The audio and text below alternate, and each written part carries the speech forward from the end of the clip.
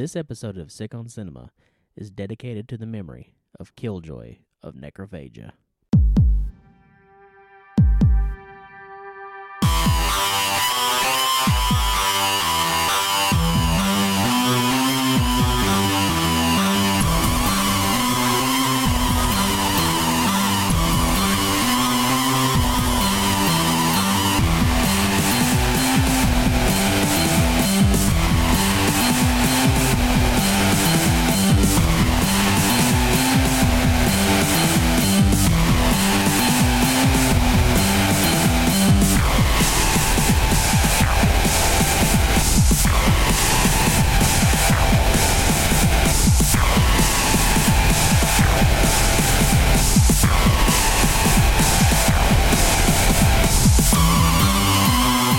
Hello, everybody, and welcome to Sick on Cinema. I am one half of your nuclear holocaust survivors, John. I'm your other half, Matt. And welcome to another episode of the lovely podcast that brings you all the feel-good movies of the year. God. Sick on Cinema. Feel good movies, yeah, sure. We'll only talk about just the most uplifting and moving and just all the feel-good moments. Just smiles around. Ain't that right, Matt? Right. That's a lie. This has been one of the most absolute depressing series of movies to watch we've ever done. Yeah. That's because we're talking about real-life horror, dog. We're talking about horrors of the past and horrors, hopefully not, but Could possibly be the future. yeah. We're talking war on today's Sick on Cinema. Yeah. But before we get into the movies, like always, if you want to give us a shout, let it on out. That's not what I thought you were going to do at all. Hello. For some reason I thought you were going to do Shout at the Devil. No, I don't like Molly Kerr. I don't really either, but I way prefer Tears for Fears. it's just that's what I was expecting you to do. That's the beginning of that song, and then... But okay. hit us up. The best place to reach us is sickoncinema@gmail.com. Not Twitter. Not Twitter. Twitter deadass. We'll have to make us a new Twitter. When we do, we'll let you know what that is. But you can reach us at Facebook. Just search up Sick on Cinema. Yes. And on the Instagrams at Sick on Cinema. And, Drop us a line. Tell us when we're wrong. Tell us when you're right. Tell us what you think about what we watched. You know, that's something that could be really cool if you send in what you thought about the week before's movies, if you've ever seen them or if you've watched them with us. or your opinions on what we said about them. Yeah. All that jazz. And we actually have a listener email. Finally. Finally. We've had a couple in the past. Yeah, a couple. Not many, though. Not many. But before we read the listener question or listener comments, Yes. how you been, Matt? I've been alright. Busy? Working on this YouTube shit. Finally got one video I was out. going to say, don't you want to give a Yes. plug, if you will? Yes. This video's on Missing 411, the book series and movie. Mm-hmm. And it's at the Fright Crave YouTube channel. Yep. Check it out. Yep. Follow it at Fright Crave. Yes. Hopefully follow- one day in the future we'll start posting some episodes. Yeah, we've been in talks about that on getting it onto the YouTube channel. Yeah. But And, so yeah, go give Fright Crave a sub. the only thing about that, we're like 20-something episodes deep into this. I don't want to blow up people's feeds, but just like, here's spam, spam, spam. Well, what I thought was like, you start with whatever episode would be the first upload. Yeah, And then you're like, hey, if you want to catch the past episodes, this is where you can do it. yeah. So yeah, Fright Crave, go give that a subscribe, A subscription. a sub. And follow us on Instagram, Twitter, and as of right now, because I haven't worked on any of the other platforms, which is Facebook and Twitch. You can follow us on there if you really want to, but I've got nothing on there right now. Yeah. But yeah, check that out if you will. I've helped out a little bit. A little bit.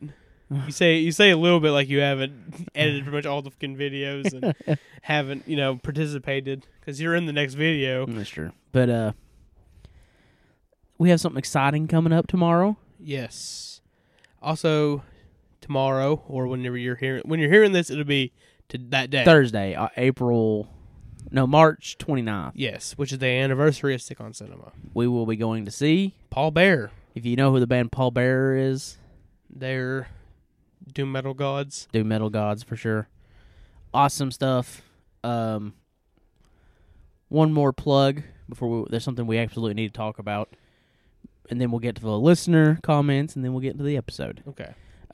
Coming soon, the man who did our theme song, Yes. Mr. Jason, also known now as Rain Architect, Rain Architect, yes. is about to drop his third LP in the span of, what? Hey, 2 years? 2 years, which is insane. That's beyond, like, Macedon. That's pretty nuts. I don't remember the name. Do you remember the name? No. But it's coming soon. Go follow Rain Architect on all the platforms. Yes. And get ready for some awesome electronic music. Yeah, one of the teaser tracks on his Instagram, which I talked about a little while back, was pretty dope. Pretty dope. So we always want to give him a shout out because he's the man that gave us our awesome theme song. Yes, and... Which you could actually download at Bandcamp. Yeah. Scather is awesome. And we also were in talks with him about stuff for Fright Crib as well. So, yeah. So yes. give him some praise, some love. Awesome stuff. Yes. As always. Now on to a little bit of sad news. Yeah. We would be remiss without bringing this up and talking about it, because I'm definitely going to dedicate the episode to the man. And I hope I pronounced his last name correctly. Frank Pucci. Pucci. You think that's correct? Something like that. I thought probably. Pucci. Probably Pushy, something like that. But better known as Killjoy. Yeah. The lead singer of death metal pioneers, horror metal gods. I mean, Necrophagia. He is one of the founding fathers of the death metal genre. Yeah. And this completely saddened us both. He recently passed away, unfortunately. Yeah. It came pretty shockingly, pretty abrupt. I mean, I hadn't heard anything about him being sick or anything like that. The last thing I heard was from about a year ago, they're actually working on like new material. Yeah. From what I understand, from what I've heard, it was a heart attack, but I don't know. Yeah. Officially. But it was very sad news. Necrophagia, if you don't know, are a horror-inspired death metal band. Yeah, which they paved the way for bands in the death metal genre nowadays, and you know. Yeah, they came out they began in the late 80s before they took a little bit of a hiatus. Yeah, they started like I'd probably say like mid 80s, right? Yeah. And they're one of the first bands. Them, Death, and Cannibal Corpse kind of started the whole death growl in music, which was just more aggressive vocals than what you normally hear. Of course, they're not the first people to do it, but they're one of the founding fathers to bring it to the mainstream. Yeah, if there was a Mount Rushmore of death metal, it would definitely be Necrophagia, Cannibal Corpse, Death. Yes. You know, those guys were the founding fathers of that style of music that really pushed it forward. Yeah. Unfortunately, Necrophagia never really got their... They were never as popular as bands like Cannibal Corpse and Death. Well, I would say, arguably, they're right there with Death. I mean, you don't hear a whole lot of people talking about Death. And like, just recently, you know, after the passing of, what was his name? Charlie... Chuck. Chuck. Yeah, Chuck. Yeah. Death started to... pick up a little bit. So hopefully, you know, unfortunately someone has to pass away before they can get their day in the Yeah. sun, but hopefully people start discovering Necrophagia. Because, you know, the first time I'd heard of Necrophagia for a long time because of the Cannibal Holocaust DVD. They have a Cannibal Holocaust song on it. Yeah. I knew him from August Underground's Mortem. Yes. Crazy movie. I knew that he was a Cinema Wasteland regular, which, you know, unfortunately I never have done Cinema Wasteland, so I didn't get the chance to meet the man, which I would love to have. But when the first time I really heard Necrophagia was when Massacre Video put out, was it Through the Eyes of the Dead? Yeah. Which really kind of opened my eyes to extreme metal. Like, I really wasn't a big fan, but Burning Moon Sickness in particular That song is brutal. really put me, like, I was like, man, I kind of like this a lot. And really kind of pushed me into discovering bands like Pig Destroyer and Dying Fetus and Death. other more extreme metal bands that I would never have listened to if it wasn't for Necrophagia. Mm-hmm. But I think I want to announce something right here. Yeah. In honor of him. I know you said we're dedicating this episode. Oh yeah, this episode will be dedicated to Killjoy. I think we should do an episode dedicated to him for the next episode, and I think we should do the August Underground trilogy. Sure, yeah, we can absolutely do that. I think that'd probably be the best way to honor him because he was in, at least one of those movies. I'm not sure if he was in any others. We but could do that. I mean, we probably should talk about this off air. Yeah. Or we could also do Massacre Video Yeah. and actually review Through the Eyes of the Dead. Yeah. It's been kind of hard to do that because it's just music videos Yeah. and stuff like that. But, I mean, it's really sad. It really hit me hard whenever. Yeah, it was a bummer because, like I said, as a horror fan and a metal fan, Necrophagia was a perfect blend. Yeah. But, listen to their catalog here. Holocaust de la Morte, The Divine Art of Torture, Harvest Rituals, Season of the Dead, Goblins Be Thine, Death is Fun, Death Trip 69, White Worm Cathedral. There really isn't a bad album amongst those. They have a few albums before that as well. Yeah. Because there's just one, I can't remember the title of it off the top of my head. But it's one of the first true death metal albums. Mm-hmm. And it's honestly not regarded as that, though, by many. But yeah, it was real unfortunate. We really hated to hear it and see it, and gone way too soon. yeah, Necrophagia. Who knows what the future lies for them? It really was Killjoy's baby. It was. That it seemed like, but maybe they'll press forward. It's hard to say, but I wish his family and his band members and his friends. Yep. Condolences. Mm-hmm. And because, of course, I was a big fan of extreme metal before I even really knew about Necrophagia, but the band is definitely one of the bands that kind of like sucked me into it more. Yeah. It made me look for new stuff, and yeah. It's just like it. It was kind of a perfect storm for me because it was like, horror movies. Love horror movies. All right. Yeah. Check. Big fan of Jim Van Bebber. Oh, Jim Van Bebber directed every music video for that one. All right. Check. Phil Anselmo's a guitar player. I love Pantera. Check. Yeah. The riffs are freaking amazing. Check. So like, this is true. It was the perfect storm of stuff for me to be a big fan of Necrophagia, and yeah, he will be missed in the metal world and the horror world and everything in between. So this episode will be dedicated to Killjoy of Necrophagia. Yeah, rest in peace, Killjoy. Yep.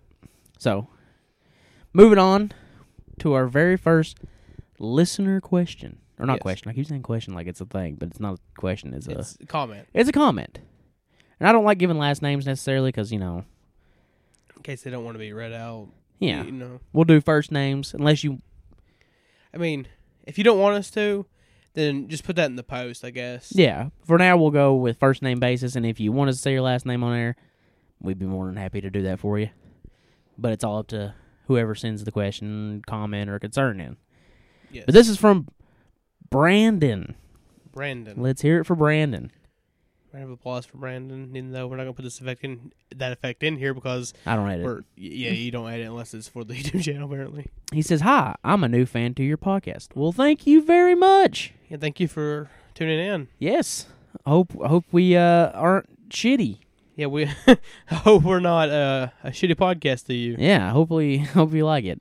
He put, I recently just listened to your French Extreme episode for the second time today. Oh, wow. Yeah, wow, thank you. I can't believe someone wants to listen to us more than one time.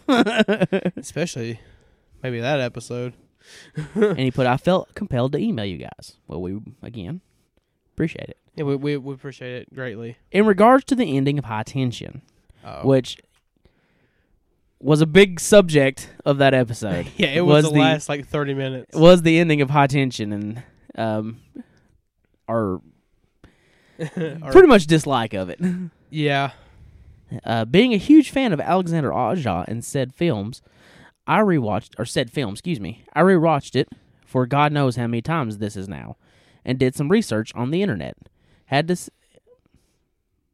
Man, I apologize, Brandon. Let me try that whole sentence again. Being a huge fan of Alexander Aja and said film, I rewatched it for God knows how many times, this is now and did some research on what the internet had to say about the plot holes. Okay. And I have to say, I've come to the same conclusion as the internet, with Maria being an untrustworthy narrator/protagonist. The movie that unfolds in front of us is the bullshit story that she told the doctors via the camcorder in the first shot of the movie. So everything that had to do with the killer and his truck, like you guys had mentioned at the end of the episode, was correct with never existing. Plus, some of the behind-the-scenes and interviews of Aja can help connect some dots. I really dig what you guys are doing, and keep it up. Thank you. All right. And thank you so much for that. And I can see where it's coming from. Yeah, that makes... It makes sense. Yeah, it does make sense. I still don't know if it completely... I don't know if that's completely what I necessarily think what happens in the movie, but it's definitely a yeah, absolutely. Like, I appreciate, some more insight into that. Yeah, thank you for giving, your thoughts on it, because it's always nice. Like, I could see that, but yeah, okay, that kind of makes sense. Yeah. Because, I mean, while I always thought that the opening scene with her just kind of sitting there in front of the camcorder was kind of weird, but I don't know. There's still problems with everything. Like, the movie doesn't unfold like it's being told like a story to me. Yeah. Not trying to be like, oh, you're wrong, because that's not what I'm saying at all. I mean, you may be right about this for all I know, but... Yeah. I mean... We're just a couple idiots from Tennessee. I haven't heard a truer statement. But, yeah, awesome. I mean, really appreciate it. Sorry. I got something popped on my phone. It was weird. Oh, God, I probably should check if my phone's on silent. Oh, yeah. I didn't even think about that. We are the podcast that's never prepared. Hell no. So, that's something to think about, something to chew over, watch it again, and keep that in mind as I watch it, Much appreciated, Brandon. Yeah, thank you. Thank you. Email us again. Heck. Tell us what you think about, future episodes or earlier episodes, And if anyone listening ever has suggestions for films that we should watch. Oh, my God. Or an ideal for an episode, definitely send those in, because, Most definitely. I'm always open to, more movies to put to this list. I mean, this whole podcast was started because we wanted a way to watch all these movies. Either again or for the first time. Yeah. So, yeah. Awesome. So now it's time to quit wasting time. Not wasting time. No, but you know what I'm saying. We're putting it off because this episode is going to be heavy. Yeah. This is maybe a little bit of a longer episode, too. Mm-hmm. Of course, because of, the intro and everything that we had to do. And with the subject matter of this episode. And, yeah, this episode was rough. Yeah. It was very rough. We're going to be talking about war. Good Lord. What is it good for?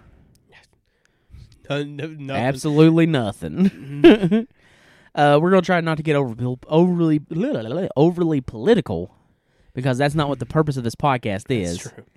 We're not here to talk about, we're here to be an escape from the bullshit. That the daily arguments. So we're going to try to get not very political. And also, and it's ridiculous that I even have to mention this, but I always will, because I'll never forget reviewing Black Sun and King Massacre on my YouTube page and getting an essay written about how it never happened, and people arguing in the comments. Okay. We are reviewing movies. Yes. We're reviewing movies based on true events for the most part. Mm-hmm. I mean, Threads is kind of a hypothetical film. Yeah. But it's still also heavily researched on actual stuff, real events. We are reviewing, movies based on real events. Yeah, 2 of these movies are based on events that are absolutely true of the subject matter, that they happened. We do not mean anything negative towards the current country of Germany or Japan. What we are talking about is World War II atrocities committed by Nazis and Imperial Japan.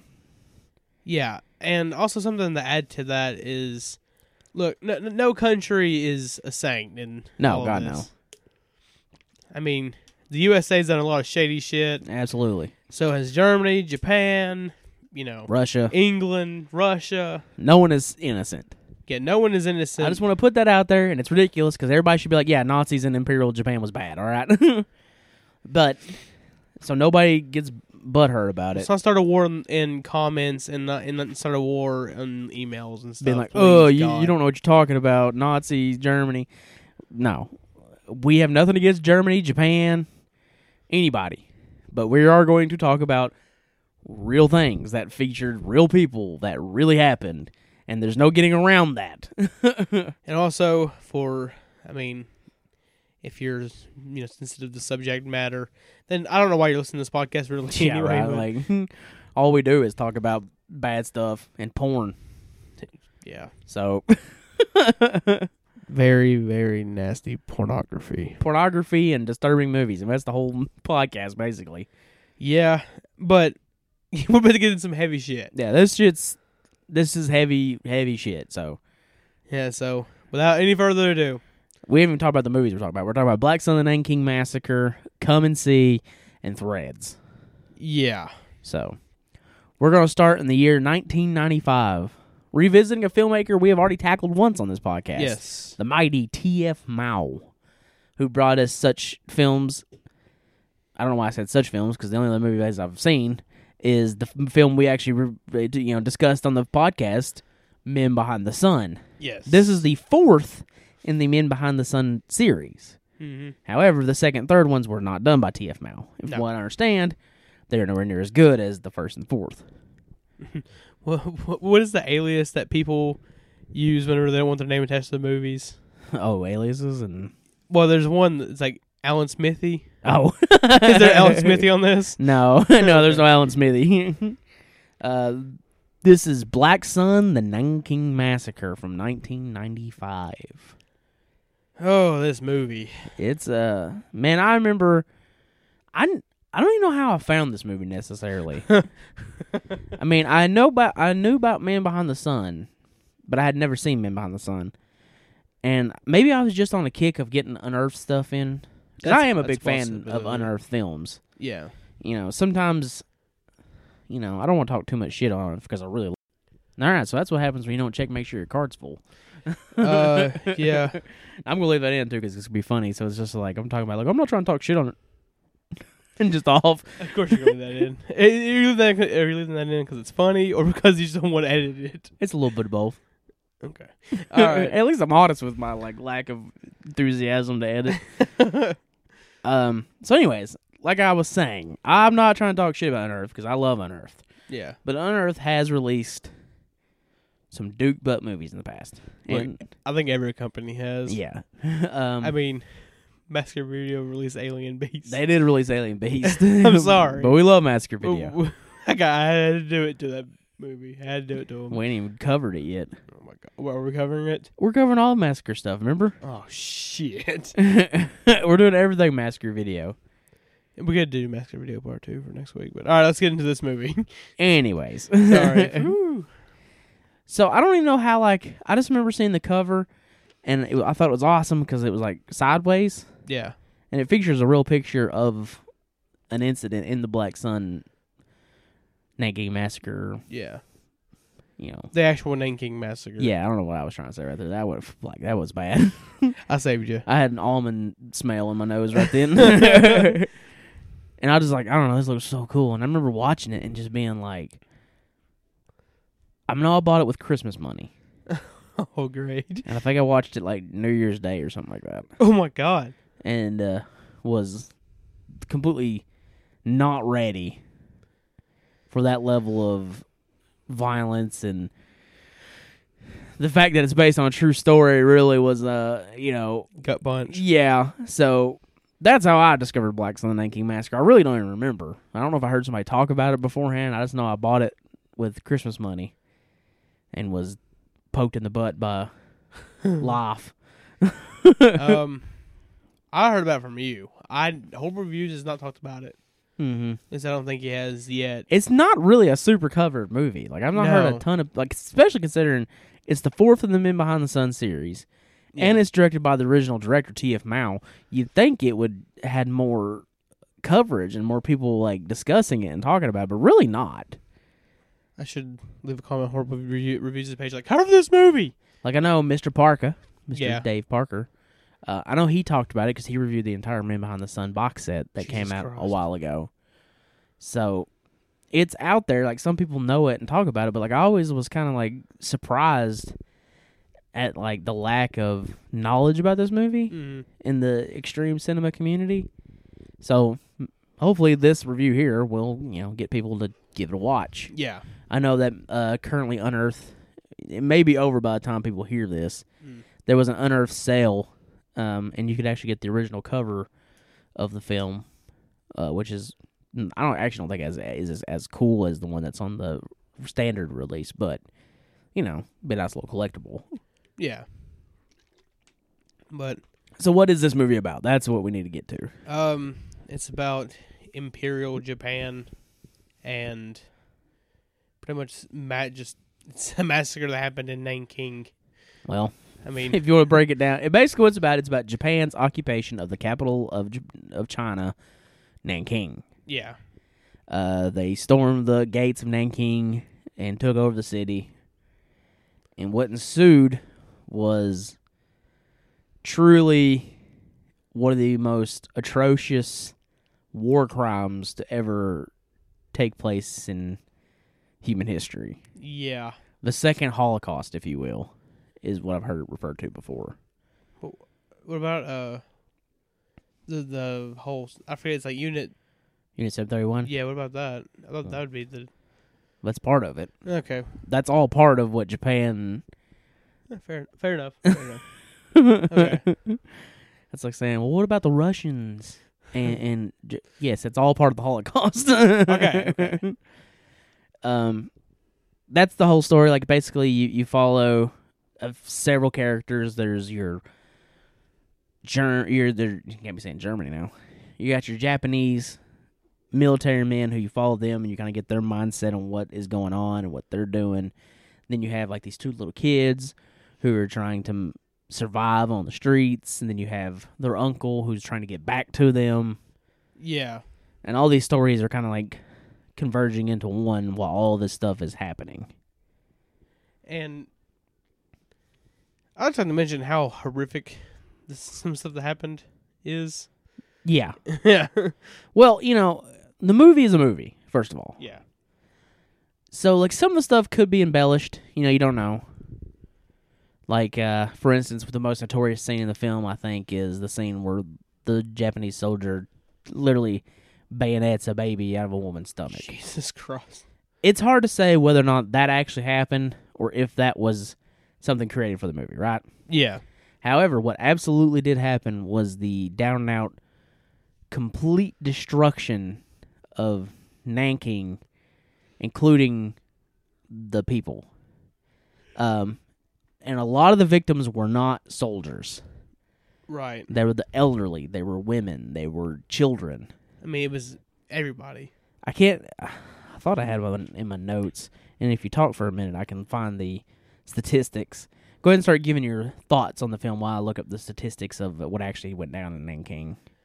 I mean, I feel like this movie is. I don't think it's as good as Men Behind the Sun. Men Behind the Sun is a stronger narrative film, I would say. Mm-hmm. Where this one, it has a lot of military jargon in it, which can definitely slow the film down. Where Men Behind the Sun, Men Behind the Sun is better too, I think, because it's like a coming of age movie that just happens to take place in this during one of the most horrific times, insane, yeah, places. And I mean, God, just some of the things that happen in this movie, just to know that this actually happened to people it's horrific. Yeah, I mean, that's what I'm trying to find right now. Because there's one statistic in particular that I thought was truly frightening. Was it the death toll? The death toll was bad. It's estimated to be between 40,000 to over 300,000 people that were killed. That were killed during the Nanking invasion. Just Nanking. Yeah. Jesus. I don't want to just throw out crazy numbers. I wish I could find the actual stuff. But I think it was like, yeah, here it is. In addition to the children and the elderly, 20,000 Chinese women were raped during the occupation. What, 20,000? 20,000 women were raped. Jesus Christ. And they, you see that in the film as well, Yeah. It's brutal. It's a hard watch. I mean, that goes with all these movies, though. And, Japan at the time really didn't see, and it's like, how can this happen? Like, how can people be so cruel to another human being? It's like, well, the Japanese army was drilled into their mind, into their senses, that these are not people. These are lower than you. These are dogs. These are filthy animals.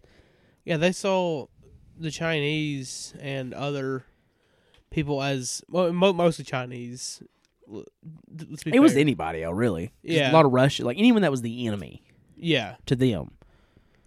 They didn't see them as human. Yeah. Like, you see that in Men Behind the Sun and in this movie as well. Yeah.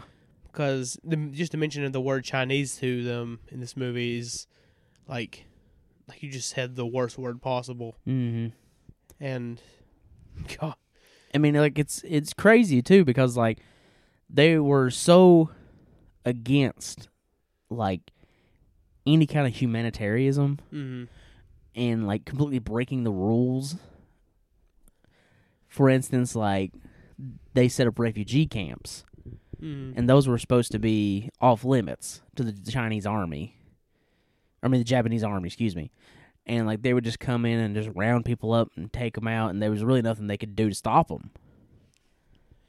I mean, when it comes to what happened in Nanking and Imperial Japan, you know more about it than I do because you've been reading a book about it. But I just know what you've told me and what I've seen in these movies, and it's just crazy. It's crazy that stuff like this happens. Yeah, I mean, World War II is honestly one of the most fascinating things in world history, just because it seemed like the whole world went crazy. Like, at this one time, like, it was a perfect storm of chaos that just kept building and building and building until it snapped, and then you had the Holocaust, and you had Unit 731, and you had, the stuff that was going on in Italy with Mussolini, and you had, the invasion of Nanking.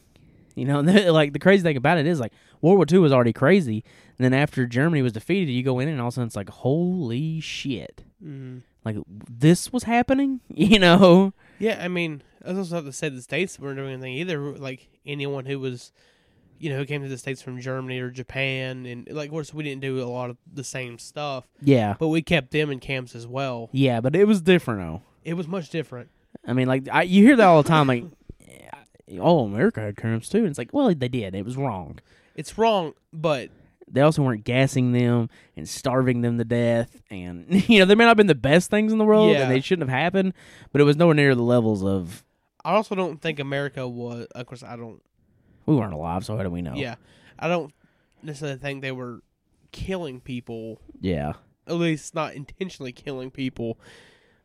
Like, what was going on in these situations. It was truly a terrifying thing. It was a terrifying time. Like, the world was in such uncertainty. Like, could it ever get back together the way it ever was, I mean, after that, it was so uncertain that after that, Russia and the United States were having conflict with each other, and then Cold War happens. Yeah. But, to go back to Black Sun, the Nanking Massacre. Yeah. T.F. Mao, as a filmmaker, I think is so fascinating. Like, his ability to, like, just shoot stark, violent images. And, like, no matter if the effect looks good or bad, his ability to shoot it in a way that just feels real. Yeah, for sure. Is incredible. Like, he is a master. I mean, there's scenes in Men Behind the Sun and Black Sun that people still consider things as they are real. Yeah, I mean, like the autopsy scene, I'm not sure if that's real or not. Yeah. And then there's the cat scene, don't know if that's necessarily real or not. He just has a way of shooting violence that is unlike anybody I've ever seen. He makes it look as real as he possibly can. And it's like sometimes he goes extremely graphic, and sometimes he doesn't have to. You know what I mean? And there's some moments in this movie where, like, especially when I forget his name, Japanese emperor at the time, Yeah. is doing heinous acts to people, and it doesn't even really show it to you. Mm-hmm. It just shows a little bit of what happens, and sometimes that makes it even worse. To me, like, there's so many memorable scenes in this movie, and maybe that is an argument against the film too, where it's a series of like shocking scenes, where Men Behind the Sun is more of a cohesive story. Yeah, But also, it has a beginning, middle, and end more firmly than the actual Nanking Massacre. Because it's like they just came in, they destroyed it, and they left. It wasn't that long of an occupation, really. no, You know? So it's like, it doesn't have quite the same narrative to it as Men Behind the Sun does. But, like, as far as, like, shocking moments, it has its feel. Also, T.F. Mao, like, he's almost, like, when you look at his movies, he's almost kind of like the Rage Against the Machine of, like, Yeah. horror films, because he goes in and he's like, yeah, this happened. Yeah, he definitely is, like, he's the kind of guy that waves the flag of, like, you know, this needs to be known. Yeah, this did happen. Just because Japan, you know, cleaned itself up and is a great place now that, you know, has moved things along technologically, you know, and created great entertainment. Yeah, And, you know, seems like, you know, of course it has its problems. and that's with every country. But that also doesn't excuse them from having to face what happened in the past. Nothing in no country should have that. You know what I mean? Like Germany, like Nazis and what happened in Germany in World War II needs to be known. Doesn't, you know? I'm sure you're like, look, you know, it's the same thing in America and slavery. Yeah, we don't. I didn't own slaves, No, but it needs to be known that in the past, you know, it happened. it happened. It's not that you are to blame for it. It's just that you need to know that there is things that happened that were terrible. Yeah. You know. I mean, the thing about it is, in America, we had, you know, slavery, and we had the Trail of Tears that happened. Mm-hmm. We don't like to own up to that very much. Nobody does. Nobody wants to admit to these things. But it's true. It did happen. Unit 731. It happened. Yeah. Nanking Massacre. It happened. The Holocaust. It happened. And it's like, if you look at these things, if you look at like slavery and, you know, Holocaust, and you're from these countries and you have a sense of guilt, it's because you're human. Yeah. You're like, man, my ancestors did some shitty things. You know? Doesn't make you a bad person. And that's what I'm trying to get at with this. But it also shouldn't excuse you from facing the truth of your past. Yeah. You know what I mean? I mean, the truth is that all these events occur, and they have occurred in the past, and if we don't learn history of what happens, this has been said a million times, it will repeat itself. Yeah. And that's what T.F. Mao is trying to do with these films. Like, I don't think he's trying to condemn Japan. Yeah, I don't think he's trying to look at Japan and, like, look how awful you are. Yeah, he's like, this happened. Own up to it, you know? Yeah. I mean, yeah, it's just to get back on the topic of just the movie itself. Like, as I said, I wasn't the biggest fan of this one as much as I was Men Behind the Sun, but I did not hate this movie by any means. Yeah. Also, like, they show actual pictures from the events. Yeah. Which is pretty horrifying. Mm-hmm. But it definitely adds something to it where in a lot of movies it would not. And yeah, I think it's definitely a solid film. When it comes To me, it's like, I think Men Behind the Sun is a better movie. yes. Just because, like I said, it's like a coming-of-age tale that takes place in this horrific camp, you know? Yeah, it's all. But the way I see Men Behind the Sun is almost like the boy in the striped pajamas to the Holocaust. Yeah. Except for not as graphic. What also, The boy with striped pajamas is not as graphic as Men Behind the Sun. it also takes place from the Japanese side. Yeah. Like, it focuses on them a lot more, where Black Sun Nanking Massacre is from the victim's standpoint of view. And honestly, I think that makes this movie, I think this movie is actually more disturbing than Men Behind the Sun. Really? Because of that. Because, like, you feel bad for these people. You spend time with these people. Where in Men Behind the Sun, you spend time with the Japanese and the people committing the atrocities. And the atrocities are bad and they're horrible, but you don't know these people. You just feel bad for them because they just seem like they're innocent victims. Yeah. It's not like seeing someone that, like, in the story that you like, or is an innocent person because you've seen them be innocent. They're just trying to survive, and they get their heads lobbed off while taking a picture, you know? Yeah, there's pictures of that happening too, and it shows it in the movie, like people's decapitated heads.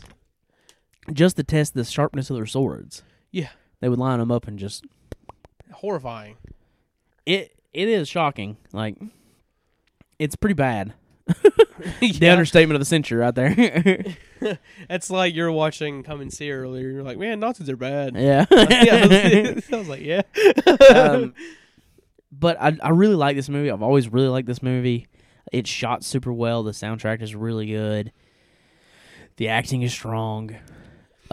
This is probably a movie I'm probably going to have to give a rewatch sometime down the road, because the night I was trying to watch it, I was extremely tired. It also, like, it was a movie that took me a long time to revisit. Yeah. Just because the ending in particular that takes place on Christmas really hit me in a way that I wasn't expecting. Especially since you watched it near Christmas. Yeah. I wasn't really expecting for it to be that, like, sad. Yeah. And all, like, it's very, like, it doesn't really have an ending just because it's like, what's the ending? Oh, they left. That's it. I mean, You know, like... the ending is just like, well, after this, then Unit 371 happens. No, it's going on at the same time. Oh, same time? Oh, absolutely. I thought this happened after, but never mind. No, it's all happened at the same time. It's all So- during that frame of time of World War II. So it's like with the Holocaust and... Oh, that was happening at the same time, too. Yeah. All this was happening at the same time. It's extremely similar when you actually think about it, because they were raiding Nanking, and Germany was raiding in Russia. Russia and Poland. And yeah. And all that stuff. Yeah, I mean, it's crazy that all this stuff was happening at the same time, but... Yeah, my knowledge on the Imperial Japan side of World War II is very limited, because they don't teach you this stuff in school. No, you learn about the Pearl Harbor. You learn about Pearl Harbor. the Pearl Harbor. You learn about Pearl Harbor, and you learn about the bombs. You also learn about the Holocaust. Well, I'm talking about just the Japanese Oh yeah. front of World War II. But you don't learn about the occupation of Nanking. You don't learn about Unit 731. You don't learn about all these things. Like, I can't even tell you what happened on Italy's side of the front. Yeah, right? Like, it's always focused on Nazis and... Like, they're just like, in school, they're just like, yeah, here's your bad guys, here's your good guys, here's the event that happened to America, here's the bombs, it's over. D-Day and Nagasaki and Hiroshima. Yeah, there was more that happened. Oh, there was way more. Like, World War II is, like I said, one of the craziest time periods in American, not just American, world history. Yeah. The world went crazy. The world went absolutely batshit crazy there in the 40s. It did. And 30s. It was a frightening... I actually had the pleasure of speaking to a World War II veteran at my work the other day. Really? Yeah. He was like, how old do you think I am? I was like, I don't know, 60, 70? He's like, I'm 91. Whoa. And he's like, I fought those bastards in Germany. And I was like, what? Like, holy shit. Wow. Yeah. So... That's crazy. It was an honor to meet a man that served in World War II, because that was a brutal, terrible war. Yeah. But back to Black Sun. To wrap it up, I feel like we keep getting off topic and not talk about the movie. I mean, I feel like we're still on topic of that, but... Not the movie itself. Yeah. I enjoy the movie a lot. I don't think I enjoyed it as much as you did. Yeah. But, again, I probably should give it another watch, because the day I watched it, I guess I just wasn't in the mood for this movie. Which, to be honest, watching these movies kind of changed my mood. Yeah. Maybe I was, like, joyful throughout the day, and then watching it, I'm like, oh my god, I just want to die. So, final thoughts on Black Sun, the Nanking Massacre.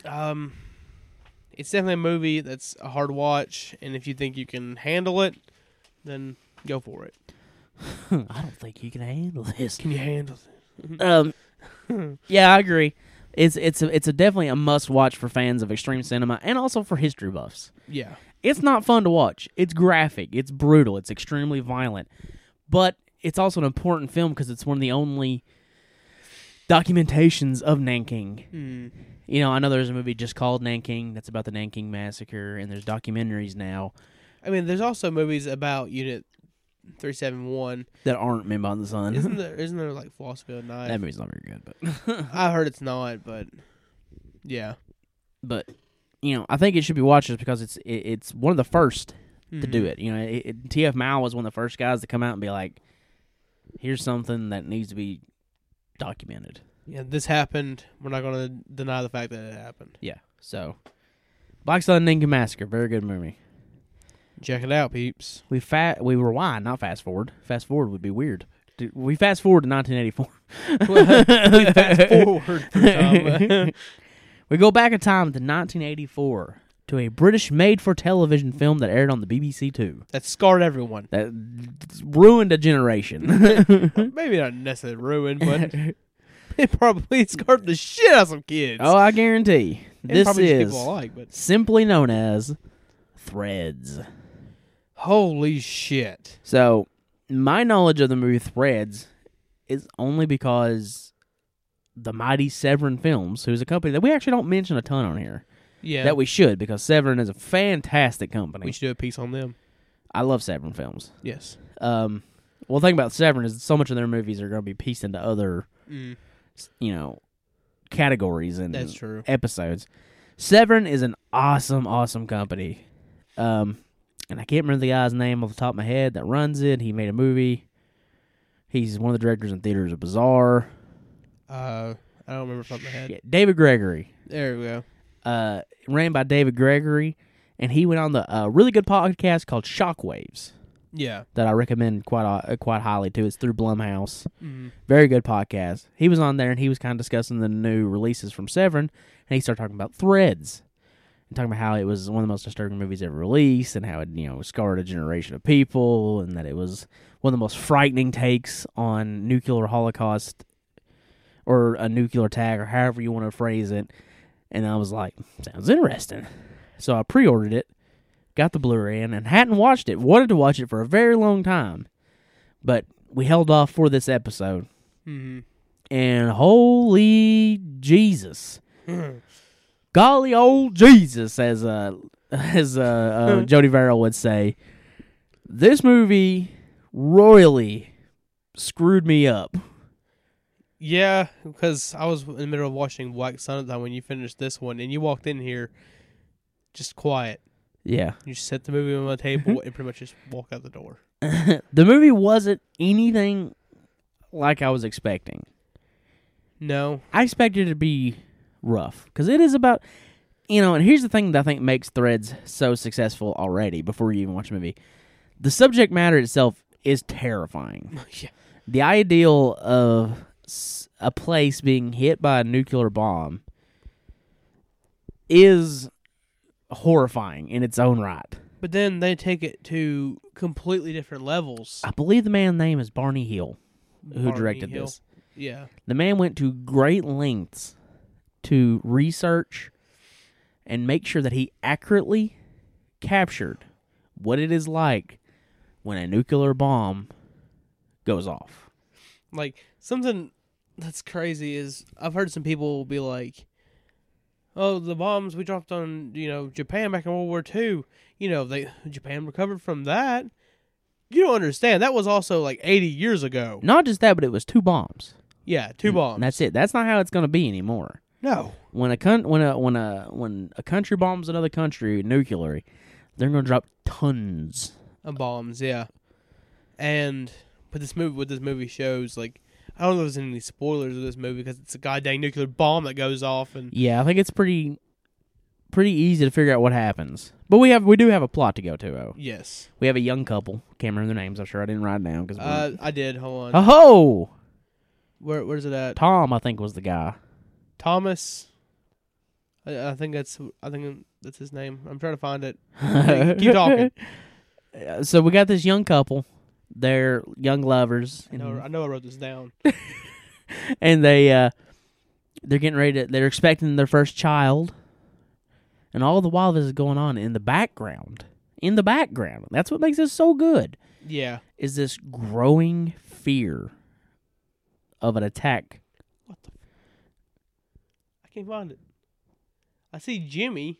I think that might be his name. I don't fucking know. Just give up, Matt. No, I'm not giving up. I'm going to find out what this guy's name is. Well, I need you to be here with me talking on the podcast. Shit. So I know I wrote it down. At least I thought I did. yeah, it's fine. Yeah, this young couple, right? Yeah. And like I said, they're expecting, and all the while in the background, there's this growing paranoia and fear of an attack. Because this takes place during the Cold War, at the height of the Cold War. Yeah. During the nuclear fear. Would that be during the 50s or like? The Cold War lasted. I know it lasted for like 2 decades. Yeah. This is the 80s. Yeah. But that was a real thing in the 80s just as much, especially in the 80s, because like things got heated up in the 70s and 80s, Yeah. War, like, people don't understand that. They call it a Cold War. It's only a Cold War in theory. It got hot a couple times. Yeah. I mean, Iraq, the first Iraq War. Oh God. Vietnam.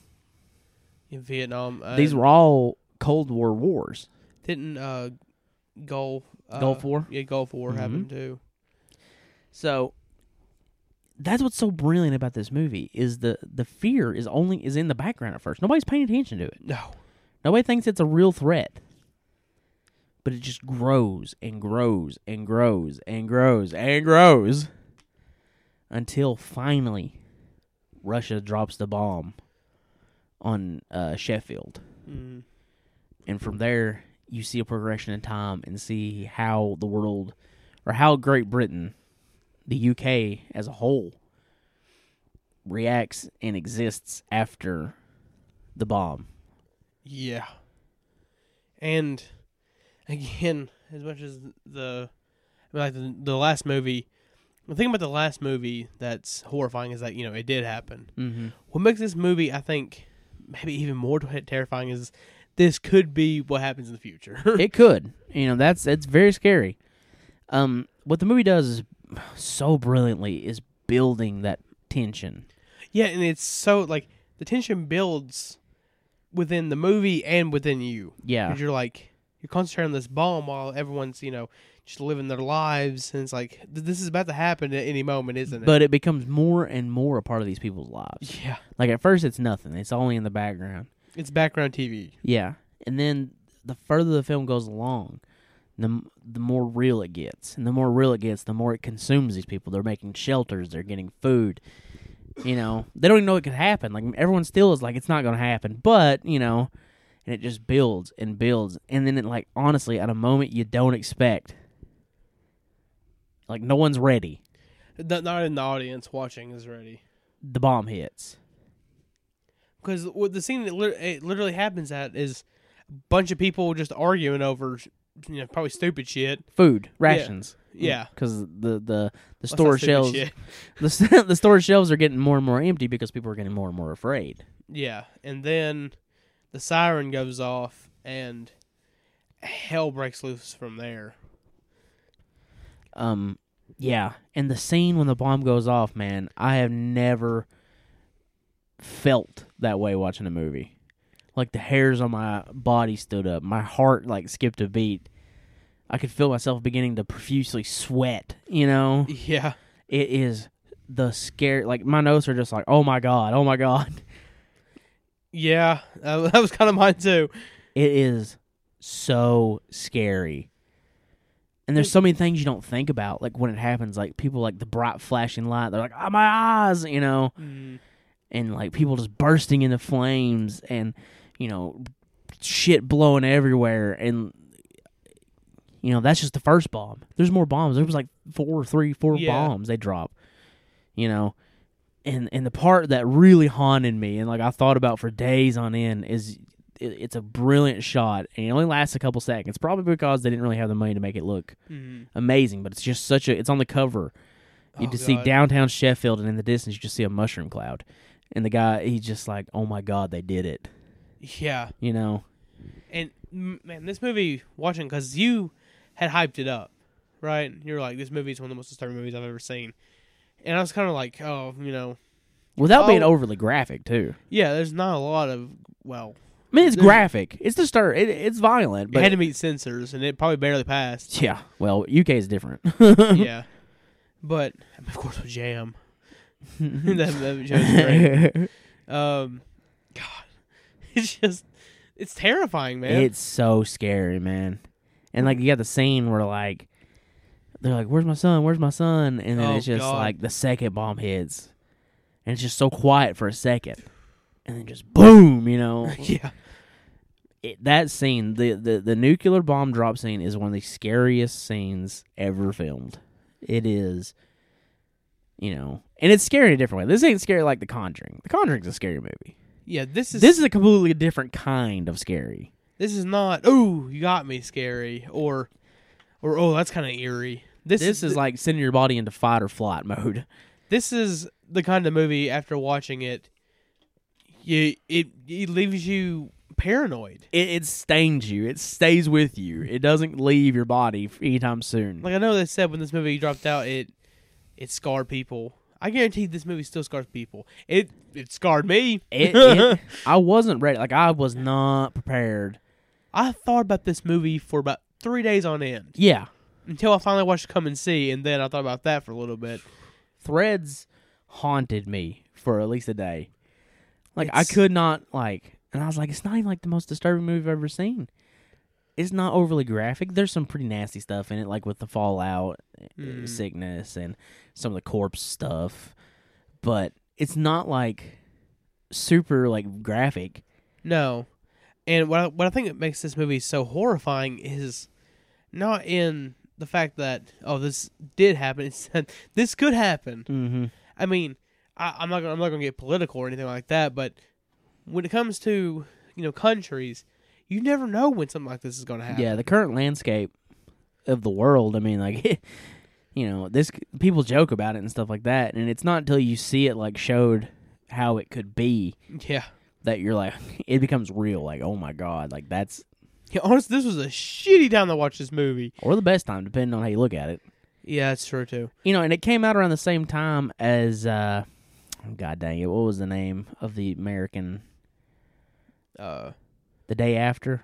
The day after. I think it was The Day After. What are you talking about? There was an American made-for-TV movie that literally came out before Threads that I think was called The Day After that was America's equivalent of Threads, basically. Oh, yeah. That scarred everybody. But, that movie, at the end, a plant grows, right? Mm. And it's like, oh, there's hope for humanity. This movie is no, man. Everything's going to go away. Languages are going to start breaking down because people don't talk. Yeah, in this movie, it shows you, the only two outcomes of a nuclear attack is the end, or you're back in the Dark Ages. Yeah. Which is absolutely horrifying. Yeah. Because at first, you have the fallout, Mhm. which is almost as bad as the bomb because you have this God. dust that's kicked up everywhere that's tainted with radiation. Yeah, and it gets inside your body and just destroys you. If the bomb doesn't kill you, that's what will. Then you go through nuclear winter because the clouds are Yeah. built up. So then it becomes the Ice Age, essentially. And something, yeah. And then after the Ice Age, the sun comes back out, but because there's a massive hole, In the ozone layer. the sun's rays are beyond anything you can handle, so the high risk of cancer and blind because the rays are so powerful. The crazy thing is the statistics in this movie too.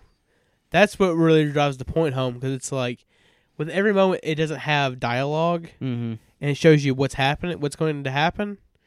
When if a bomb drop, these bombs happen, it's absolutely horrifying because it's the population of Britain before the bomb was over millions of people, and now Yeah. it's down to 13,000. Yeah, and it just decreases and decreases and Day by decreases. day. Yeah. And you see people trying to get the ground to have to make crops again, Mm-hmm. and they're just dying doing it. Yeah. It's horrifying, man. The movie is, God, it's rough. Yeah. I would say this to critique the film a little bit. There's a few things about I think it goes on a little long A little bit. after the bomb drops, right? Mm. I know what it's doing. It's driving home the point of the fallout and how humanity kind of begins to break down. But it almost goes on to the point where that stuff like that stuff we've seen in movies before. You know, The Road and stuff like that. Mm. So like it's so familiar that I don't think it's as powerful Yeah. as the first part of the movie. So I think it drags on a bit too much. And also towards the end, there's a part where like they're watching this VHS, Yeah. you know, trying to learn how to talk because nobody speaks to each other basically. Mm. But I was like, well, where the hell did they get electricity? Ooh, I did not think about that. I did not think about that at all. Like, where did this TV come from? Like, how do they have electricity? Yeah, if they would have had electricity, why were they not trying to like build stuff? Yeah, I don't know. That's a bit weird. I never caught on to that. That was a part of the movie I was like, I don't know about that. That's a bit strange, you know? I'm glad you pointed that out because I did not notice it. Yeah. However, that's just minor gripes. Mm. Ultimately, this is a really good movie. Yeah. Like, it's freaking good. It is not an easy watch, yo. No, it's not a movie you come home from having a great day and just pop in because it'll ruin your day. You gotta be like, all right, I'm ready. Let's do And this. I'm not even sure if I was. You know, I told you when I was done, I was like, I don't know if I'll ever watch this movie again. Yeah. It's just like that scene, man. The scene of the bomb drop. Like I physically felt my like gut go bleh, like drop out, Mm-hmm. and that's something I haven't experienced since I was like a kid. You know what I mean? Yeah. It's just like it's so shocking. You're not ready for it, even though this whole movie that's what it's a build up to. You're still just not ready for it. Like, this movie, after watching it, almost made me physically ill just thinking about this possibility of this being our future. It's yeah. I think the way I describe the movie is like it is disturbing. Mm-hmm. You can say it is disturbing, but I would say it's scarier than it's disturbing. I honestly think it is the scariest movie I've ever seen. Yeah, but it's a different kind of scary too. Like it lives in its own world, you know, as the most frightening PSA ever made. You know, you're sick, Britain. You're sick. You're the new Canada. Oh my god! I wonder how many people actually get that I reference. don't know. If you get that reference, you're awesome. Yeah, you were awesome. Oh, God. You're the new Canada. So, final thoughts on Threads before we move on. Again, it's a highly recommend for me. Yeah, It's one of my absolute favorite films that we've watched on this podcast, to be honest. it was good, man. Like when it was done, I was like, damn, you know, Yeah. like shit, that was unbelievable, you know. Like, it had me thinking. That's what makes a movie good, in my opinion, when it's so good that it makes you think about it for quite a long time.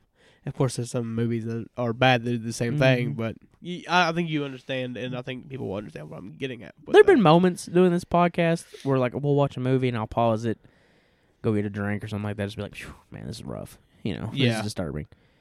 But Threads is the only movie we watched where I can honestly say there was times where it was so intense that I was like, I might have to turn this off. Yeah. Like, I might have to take a break. This is too intense, you know? It's one of the most intense movies ever made, and I honestly feel like it's one of the most underrated, scary movies ever. I had never, like, I can't really call it a horror movie necessarily. No. It's a drama. It does show horror. Oh, it's horrifying, but it's more of a drama than a horror movie. I mean, and usually a horror movie, there's more of, I feel like it becomes, I don't know. I don't know what I'm trying to get at with Classifying that. horror is impossible. Because if Yeah. someone was like, Threads a horror movie, I'm like, sure. Yeah. You know, fair enough. Gotcha. Am I Grouchland horror film? Sure. Sure. It's got monsters. Oh my god. Oh. But, yeah. Mighty Severin. Yeah, like, the first time I heard about this movie was because of horrible reviews, and he gave it mighty praise. And it's rightfully deserved, in my opinion. Yeah. It's disturbing in the way Grave of the Fireflies is disturbing. Yeah. These movies are just a different kind of disturbing. Is it kind of like Gummo kind of scary, where it's like, this is Icky? Yeah. Yeah. Yeah. It's Best hard way to explain because, it. to me, I've always said Solid the 120 Days of Solid was the most disturbing movie ever made. Mm. And I still believe that way because it, like, when I'm watching it, I feel like, am I going to go to jail for owning this? Yeah. You know, like, that movie is disgusting. It's but horrible. Like, it's one of the most vile movies, and it just makes me sick every time I watch it. I've seen it way too many times, though, because it actually is a really good movie. I've only seen it once. Threads is equally as disturbing, Mm. but just in a different way. It's a movie that I feel like the best way to explain it is just to watch it. Yeah. I mean, it's a movie that gives it gives the gut punch like I've not felt since I was younger. Mm-hmm. Which I've watched horror movies before, and like I was Sorry. I was watching some short films a day, and there's been some ones I was like, "Ooh, that got me." Yeah, make hands sweat, you know. Yeah, but there was nothing that gave me the childhood like fear of just being like, "Can I finish this fucking movie?" Threads will put the fear of God in you. Threads just put the fear of humanity in you, man. Just like, yeah. please don't go to nuclear war. I give Threads a big thumbs up. Thank you, Severin, for Yes. and putting out a really good edition of the movie too. Oh my god, yeah. Like, it's full frame, but that's how it was shot. So Yes. that's not a problem. But plenty of interviews with like the cast and crew, commentary, a great interview with a guy I can't remember his name. He wrote Nightmare USA, which is an exploitation book. Oh, cool. He's awesome. He's in like the Video Nasties documentary. That guy is a wealth of knowledge. Just look up Nightmare USA and you'll find him. There's a movie on that on Netflix, isn't there? What? Nightmare in USA. I don't know. It'd be cool. As long as he had something to do with it. Yeah. You know? Because he's great. He's an awesome interview. Every time I see that guy on anything, it's just like it adds a bit more class to it, I think. Because he knows what the hell's up. So, yeah, big thumbs up for Threads. Yeah, it's a movie that deserves to be watched, and go to Severin and get this movie. Yeah. That's a great thing about companies like Severin and Synapse and Unearthed and... Yeah. Like, every once in a while, man, they'll pick up something that you've never heard of that's like a classic. Mm-hmm. And you're like, where was this? You know? I saw they posted something on their Instagram of one of the cases, and my God, I wanted it. Oh, yeah. I could have got the lenticular, but I Yeah. didn't go with it because I was like, it's almost like Battle Royale all over again. Yeah. When, because Battle Royale was so hard to get for so long. Mm-hmm. I mean, you could import a DVD of it, but in the States, it just really wasn't available. But they had this really nice, cool Blu-ray that Anchor Bay put out. And I was like, well, I've never seen the movie, so I'll just get the standard DVD. And then I watched the movie, and I'm like, God dang it was great. And that's the same way with Threads. I'm like, son of a bitch, I should have got the damn lenticular cover. God. But I didn't miss out on that damn Jack the Ripper. I got it. Yeah, you did get it, and we watched that one. It was good. It was good. Yeah. But like every once in a while, man, like a company will put out something that you've never heard of, and not only have you never heard of it, it's freaking like a masterpiece. Like Suffer the Little Children. Like Suffer Little Children. No. Like Threads, or perfect example, Angst. Yeah. Like Angst is a masterpiece. That is one of the most like underappreciated movies I've ever seen. And if Cold Epics didn't put it out, you know, who knows? who knows if it ever seen the light of day, you know? It's so good, man. Yeah. And speaking of another, like, I don't think it's a stretch to call it a masterpiece. Mm. You know, that I've never even heard of this movie. I heard about it from horrible reviews. He didn't talk about it a lot. It was probably like roughly like maybe 2-3 minutes. Well, none of his reviews are ever that long. He always does a bunch of movies in one, Yeah. usually. And he's awesome. Let's give a shout out to Horrible Reviews. Yeah, horrible reviews. I don't always agree with him, Mm. but like I always feel like he's very fair. I mean, he's honestly one of the biggest,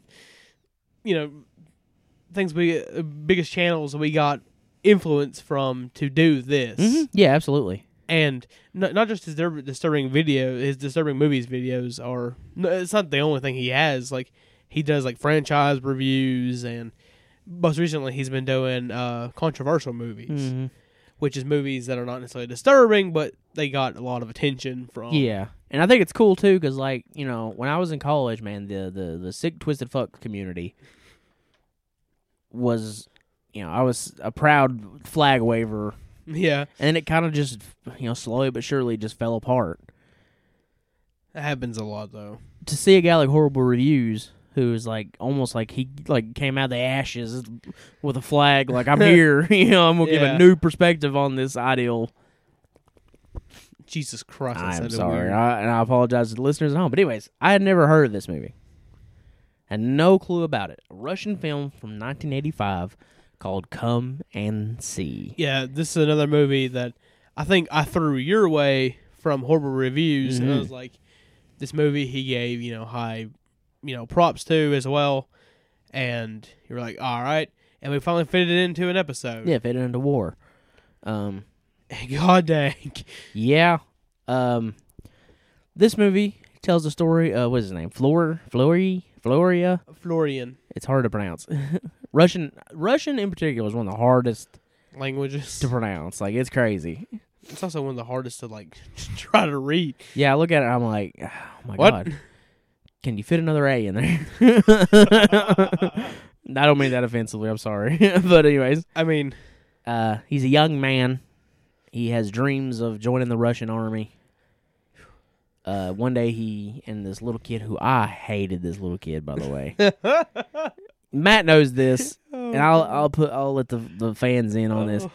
I'm not a big fan of kids in movies. I mean, I'm not either, but This kid was pissing me off from the first frame. I was like, and I knew this movie was about a kid, oh god. so I didn't know what kid it was. I was like, is this our main character? Because if this is our main character, I ain't making it. Because his voice is like, He's awful. He's awful. But he's also real little, so it's like you can forgive him. yeah. But it's like, thank God he wasn't in this entire movie. But anyways, they're out just digging up stuff in a an ex-battlefield. Yeah. And they dig up a rifle. Yes. And I guess that he takes it home and I guess mails off to the Russian army or something like that. Gets word out that he has this gun. So they show up and they're like, do you want to join us? And he's like, sure. Yes, that's what I want to do. Horrible mistake. Horrible mistake.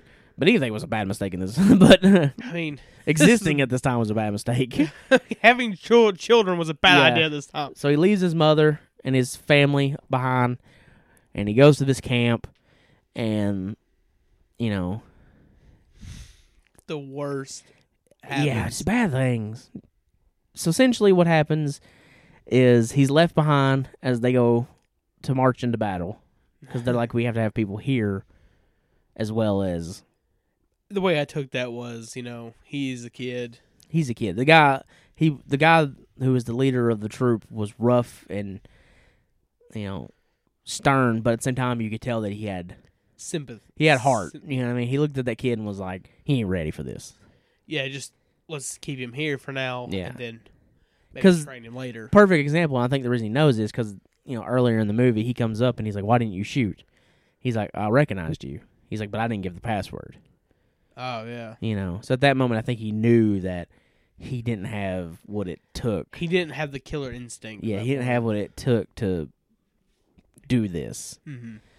So he left him behind, and it seems like, that's what's going to happen when the camp is attacked by the Nazis. The Nazis? The Nazis.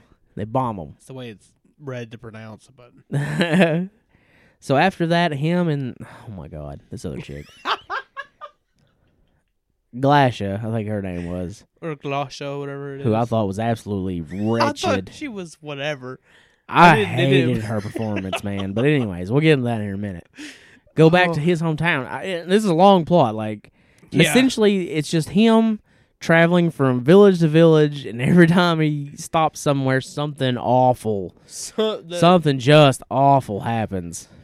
The shittiest of humanity happens. It reminds me a ton of Grave of the Fireflies, where it's like there's moments where like, okay, I can breathe now. Everything's God dang it, all right, cut the shit. That was one of the most disturbing kids movies on the list. What, Grave of the Fireflies? Yeah. I'll argue with the Grave of the Fireflies is not a kid movie, but that's beside the point. Touche. We're not talking about Grave of the Fireflies. We're talking about Come and See. The little future of sick on cinema. It's a disturbing anime. That was something we talked about. We But could do that, but anyways. I had never heard of this movie. I've said it a million times now. yeah. No clue. Didn't even know this thing existed. This movie blew my socks off. Yeah. This is a goddamn master. This is an Oscar-worthy movie. Yeah. And it's like, it's great, and it's like standard sense. Like when you just as just a movie, it's just a well-told tragedy, right? Of watching this kid go from an innocent kid to a broken down man, basically, you know. I mean, you see the kid age, like literally. Yeah, literally. In a span of just a couple days is what the story takes place. About a week, probably, I'd say. Yeah, probably a if week. you put everything together, probably about a week of story time, and he has gray hair and wrinkles and this kid's acting, like, I don't know why this movie has not been recognized more. Yeah, go ahead, sorry. His acting is phenomenal. He is, again, Oscar worthy. Like the kid gave everything. Although we were talking as he maybe not have been acting at some points. Yeah. As I've heard they actually use like live ammunition on set. Oh shit. And like that the director wanted to hypnotize him for like the really rough stuff. Oh my god. But he was like he couldn't be hypnotized, like he was hypnotizable, I God guess. dang. I don't know. So and they say that the rumor is that his hair literally did turn gray on set.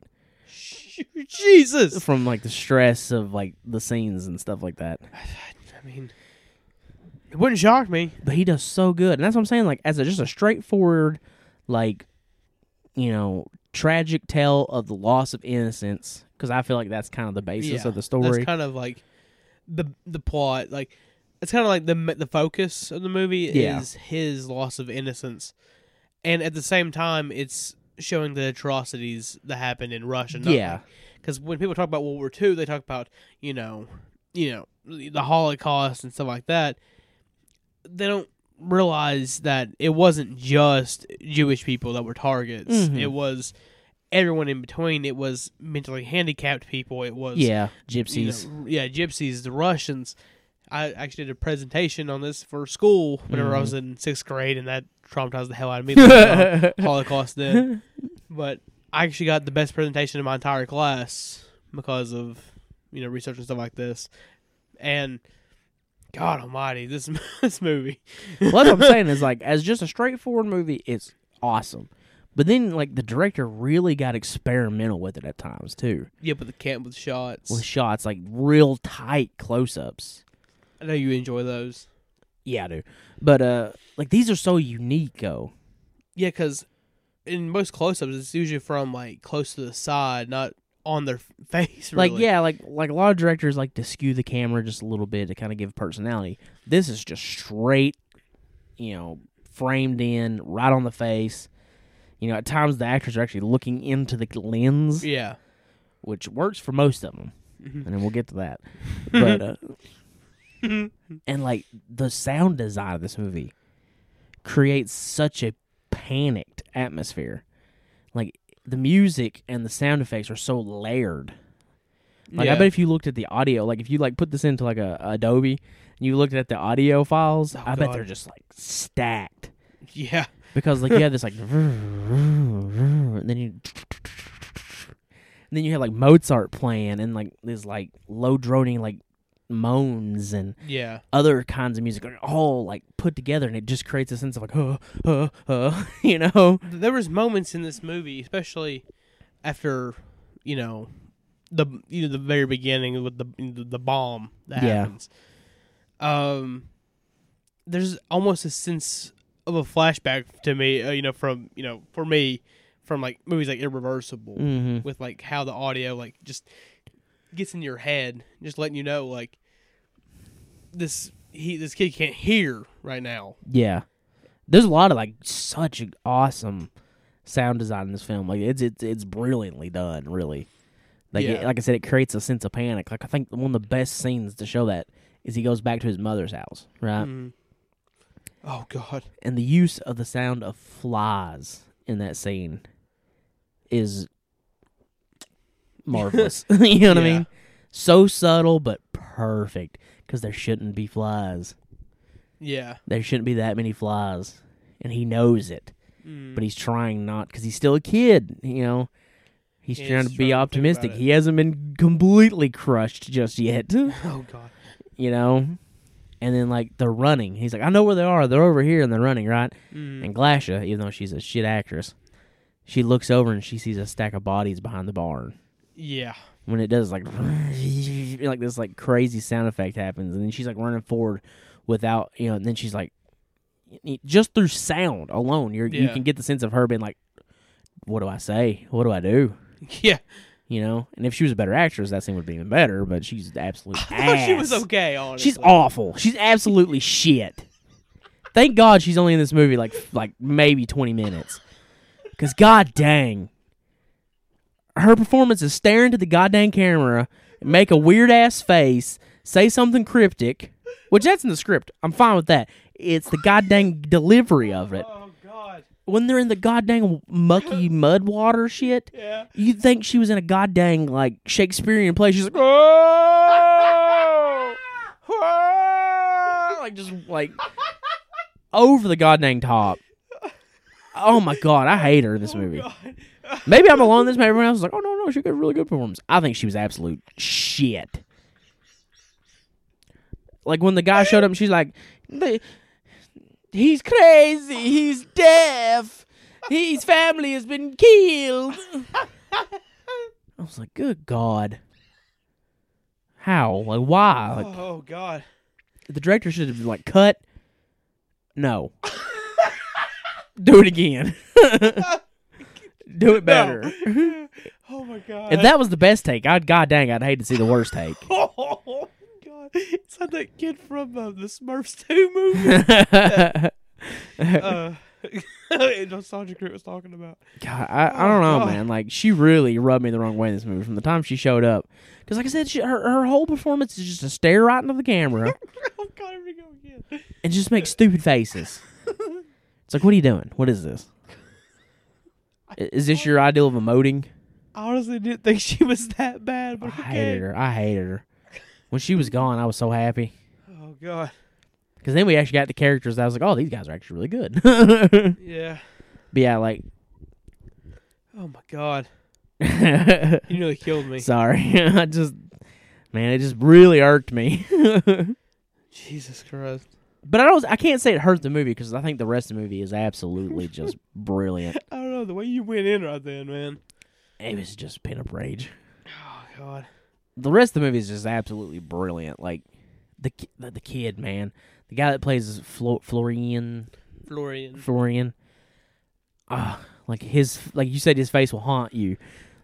That's absolutely correct, man. Like the close-ups of him, like seeing this happening and just like seeing his like going from almost like okay, everything's gonna be okay, No. to just by the end of the movie being like nothing is okay. The hope is lost. But all told through face, not words. Mm-hmm. So good. Like that's an Oscar-worthy performance right there. Yeah, he is fantastic. I mean, it's honestly crazy that because this movie gets a lot of high praise for people who have seen it. Mm-hmm. 'Cause, Yeah. like on Rotten Tomatoes it has 95. Yeah, IMDb has got like an 8. Yeah, on And for IMDb, that's impressive because, good Lord, they were very harsh on there. on Letterboxd it has 4.8 out of 5, Yeah. which is crazy. And deservedly so. Yes. Like, I think it's I don't think it's perfect. Yeah. We were talking about, I think you liked it more than I did. Yes, I absolutely love this movie. But that's saying something because I was like, when it was done, I was like, that was a damn good movie. Like, that was impressive. because I mean, this movie whenever you start watching it, it draws you in, and you just can't stop watching. It's almost 2.5 hours long, but it doesn't Yeah. feel like it. It does not feel like it. Like, it's not boring. Like, it just moves at such a good pace, like such a nice click that it's just, by the end of it, you're just like, man, I could have watched another 30 or so minutes of it, other than the fact that it's absolutely horrible. Yeah, it's like I want to see where this kid goes from here. Yeah, what's next? I want to see him shoot some Nazis. I want to see the Nazis get schmucked. But that's good. It's good that you only get like one little brief moment Mm-hmm.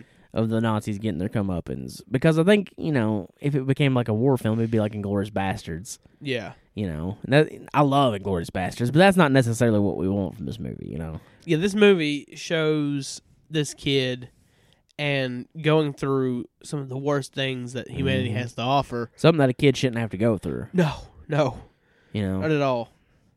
And it's brilliant, man. It's really good. Like, it's a really, really good movie. I was super impressed with this film.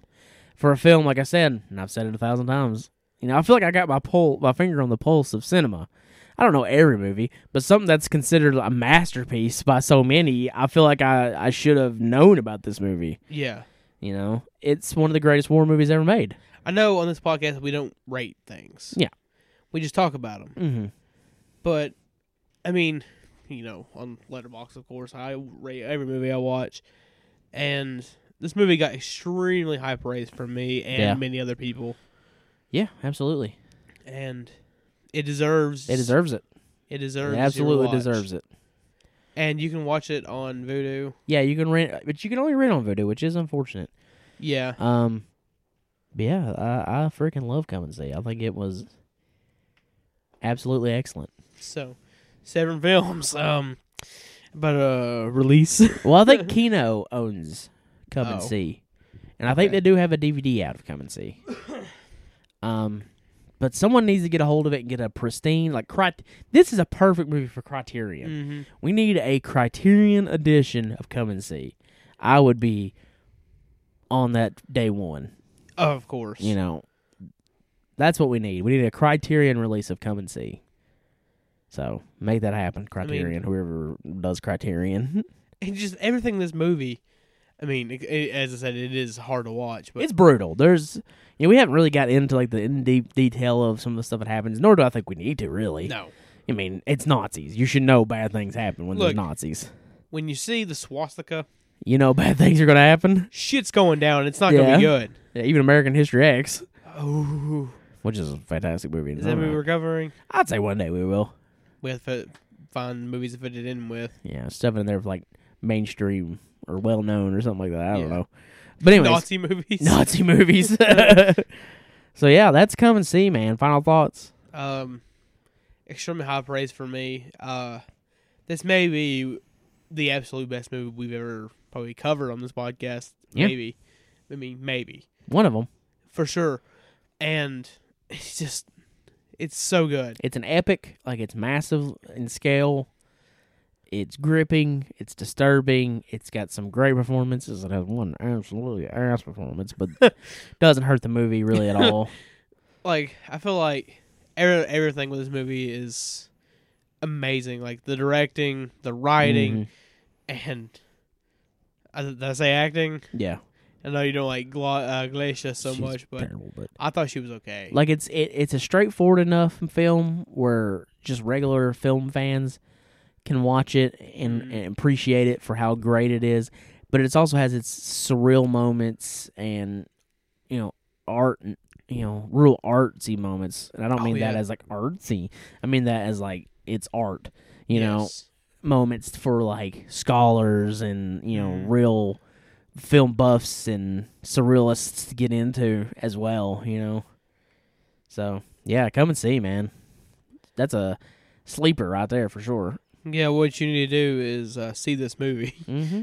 If you just rent it for $2.99 on Vudu, it's still worth seeing. But I'm calling you out, Criterion. We need Criterion edition of Come and See.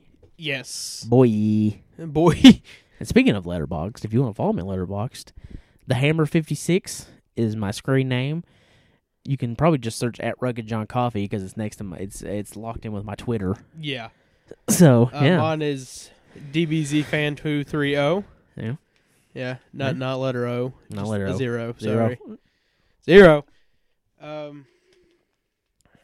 So yeah, follow us on there. So what's the next episode, Matt? I think we already pretty much had what it was going to be. August Underground. Yeah. Which we're kind of doing this a little early. We were gonna save the August Underground series. we can. No. I'm fine with doing it, especially to do it as kind of a tribute to Killjoy. Yeah, I had some other stuff in mind as well, but because we discussed Killjoy, I feel like it's probably maybe an appropriate time to do it. Yeah, agreed. Because if it wasn't gonna be August Underground, it was going to be something a little more fun. Yeah, something a little more goofy. So, but I'm down with doing August Underground in memory of Killjoy. But I was, originally we were going to kind of save it for and just do a Fred Vogel month, We can still do that though. We'll still do Fred Vogel. We're going to cover everything Fred Vogel at one point.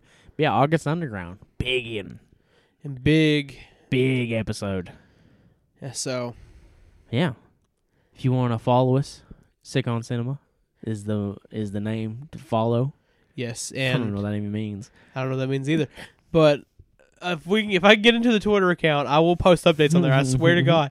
I just can't get into the contact account because I don't remember the password. Shout out to Brandon for sending us an email. Yes, you know, send more. Send more. And If you want to do that, you can send to us at. Oh, sorry Jesus about that. Christ. Devil just possessed me. Zuzu. sickoncinema@gmail.com. Yes. That's sickoncinema@gmail.com. No capitals. No capitals. August Underground is next. It's going to be massive. It's going to be huge. It's going to be huge. Huge. We're going to go see Paul Bearer and Dying Fetus. Yes. We'll talk about that next time as well. And I mean, the next episode may not just be for, and just honoring. It could be like a big special thing for the podcast. And I feel like by the time it comes out, we could honestly just do for Vocal Month. We might. Because We got to wait for the final interview as a thing.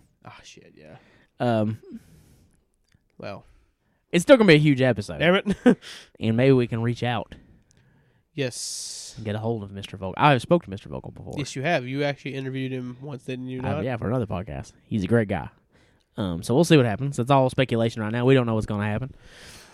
But the next episode may not even be August Underground. It might be something completely different. You never know with us. it's probably going to be August It's Underground. going to be August Underground, But I am John, I am Matt, and you've been listening to the podcast dedicated to the dark side of film. and it's never, ever ready. And never on time, never prepared. We suck at our lives. I suck at existing. But this is the podcast dedicated to the dark side of film. Yes, it is. Sick on Cinema. cinema. Cinema. Cinema. Bitch.